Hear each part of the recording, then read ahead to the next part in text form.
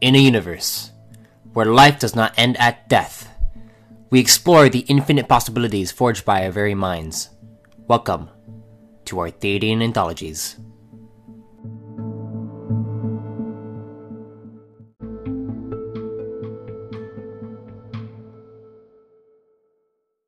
Greetings, fellow travelers and storytellers. Welcome to the Arthadian Anthologies podcast, where I, MS Arthadian, dive into the ever-expanding universe I'm developing and the deeper meaning behind it all. There are several factions that have stood the test of time. One of those is Corps Command. Standing tall since Cycle 45 after Convergence, the military force is one of the greatest that has come from the realms. Not because of their strength and tenacity, but because of how efficient they managed to stay over the course of millennia. In fact, some say the only reason why they have just recently lost their way is due in part to the Corps reset. Before then, it was a privilege to bear witness to the forces that protected the pillars. Before we get started on this entry, you should check out the Corps Command Codex entry I released back in November of 2020. You can find it at arthadiananthologies.com/post/Corps Command. In that Codex entry, it details the 5 primary branches of Corps Command. With that knowledge, you'll be able to better understand where I go from here.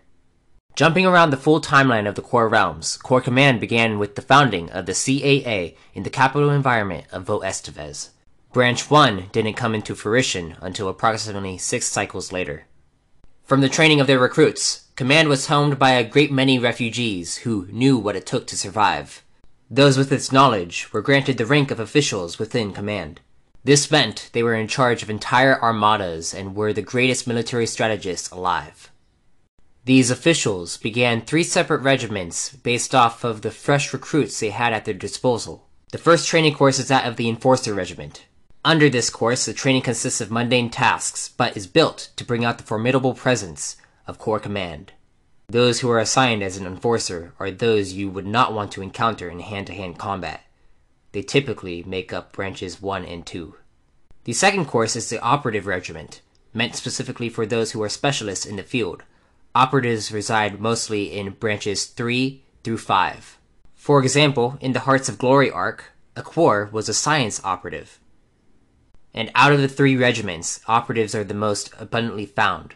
They study tactical strategies and military warfare in order to be on the same page as their commanders. As for the last course, it is the Commander Regiment. Being the best of the best, those given the mantle of commander are respected as leaders who will succeed the current officials. They are least abundant but serve within all branches of Corps Command. To become a commander, they must first prove themselves as both tactical and formidable. Within the timeline since Cycle 45 after Convergence, there have been numerous times where Corps Command fought against existential threats. You know one of those to be the void threat of Cycle 874, detailed in Entry 12 of this podcast. Thankfully, due to Branch 5, they devised a plan to create a Sin Command that helped face off against the void threat. But ever since then, it has been a directive for the most elite squadrons coming out of the CAA to face off against the void. In a way, it is the best first-hand experience an officer can receive, as the consumed are not a laughing matter. After 874, the next time Corps Command went through a drastic change was around Cycle 5926. It was at this time that Command encountered the infamous Sphore Infinite. This change was brought on by Sphore refugees who had been devastated by the Vite Rebellion. From those refugees, some decided to volunteer to become command officers. It was at this moment Corps Command had been infiltrated by those that would do it harm.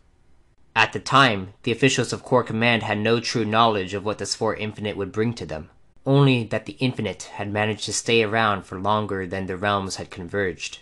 They felt they could learn their ways. As a result, a new society on the harbor emerged that was of Sphore Infinite territory.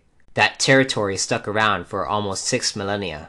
Thankfully, though, the regulations placed on societies on the harbor kept the Infinite in check, handling all their correspondence through the Runeforger database. Then, after the abyssal terror of Cycle 10,000, a conflict broke out with war between Corps Command and the harborers Sphore Infinite. From this conflict, Command nearly lost 60% of its recruits to the Infinite, but with the Runeforger's help, they were able to dispatch the totalitarian society back to their home galaxy. Many felt this to be a mistake, that they would only come back for vengeance, to return back to the Pillars and conquer them. The Runeforgers took this into account and had aid from the gatekeepers of the Quantum Force. With this, they were able to block off entanglement with all QF found in Infinite Territory. It's been maintained this way ever since. Out of that event, Corps Command shifted its policies on who could be eligible to become an officer. Now, instead of all Corps denizens, only those from a list of societies that hold life as sacred may join the ranks of command. Jumping ahead to approximately cycle 15,639, Corps Command became the leading military force throughout the realms, as one of their officers was seen in the same light as that of Vector. He was seen as a legend. When looking back at Vector, I have yet to tell the full legend, as his story is one that highlights the first age of the Corps. Though he was a Corps Command officer, he had left command to become more of a free agent. However, when it came to Zyron Wrath, his legend stands to be one of Corps Command's greatest achievements. This was a commander who led a new recruit squadron and eventually an entire armada to victory against the fanatic cult that sought to revive the will of Ragos. To get a better grasp as to how important this was, the original reason for the realms to converge was to defeat an entity known as Ragos. This is what brought about the birth of Runeforgers and the Corps itself.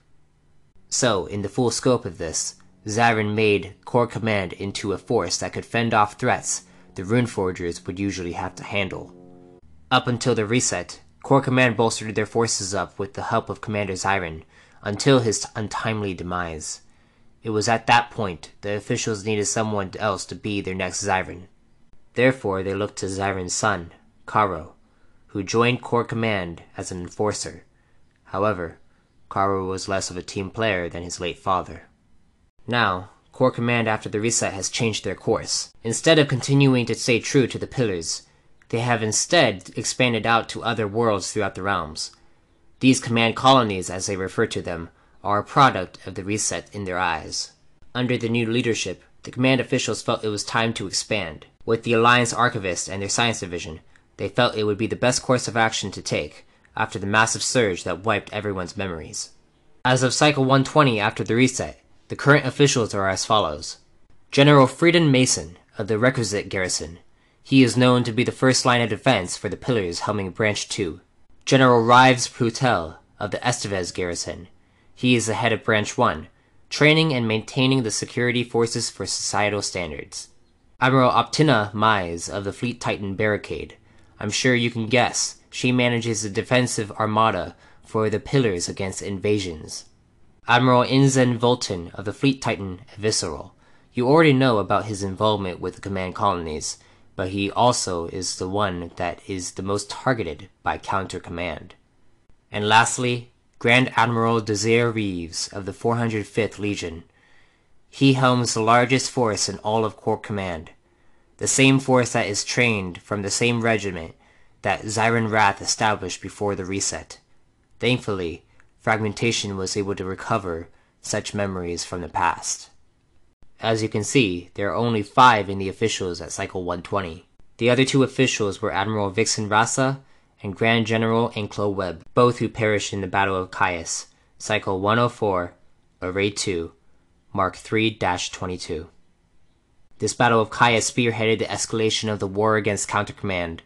With the bloodiest battle to date, the forces sent to Caius were all but wiped out, with remaining survivors taken prisoner. So far, Caius has been untouchable, with Counter Command's strategies consolidating power on the resource-abundant command colony. By Cycle 120, there hasn't been a battle there since. Only fighting for notable strongholds throughout the colonies has occurred. But some in Corps Command believe a larger battle is due to arrive.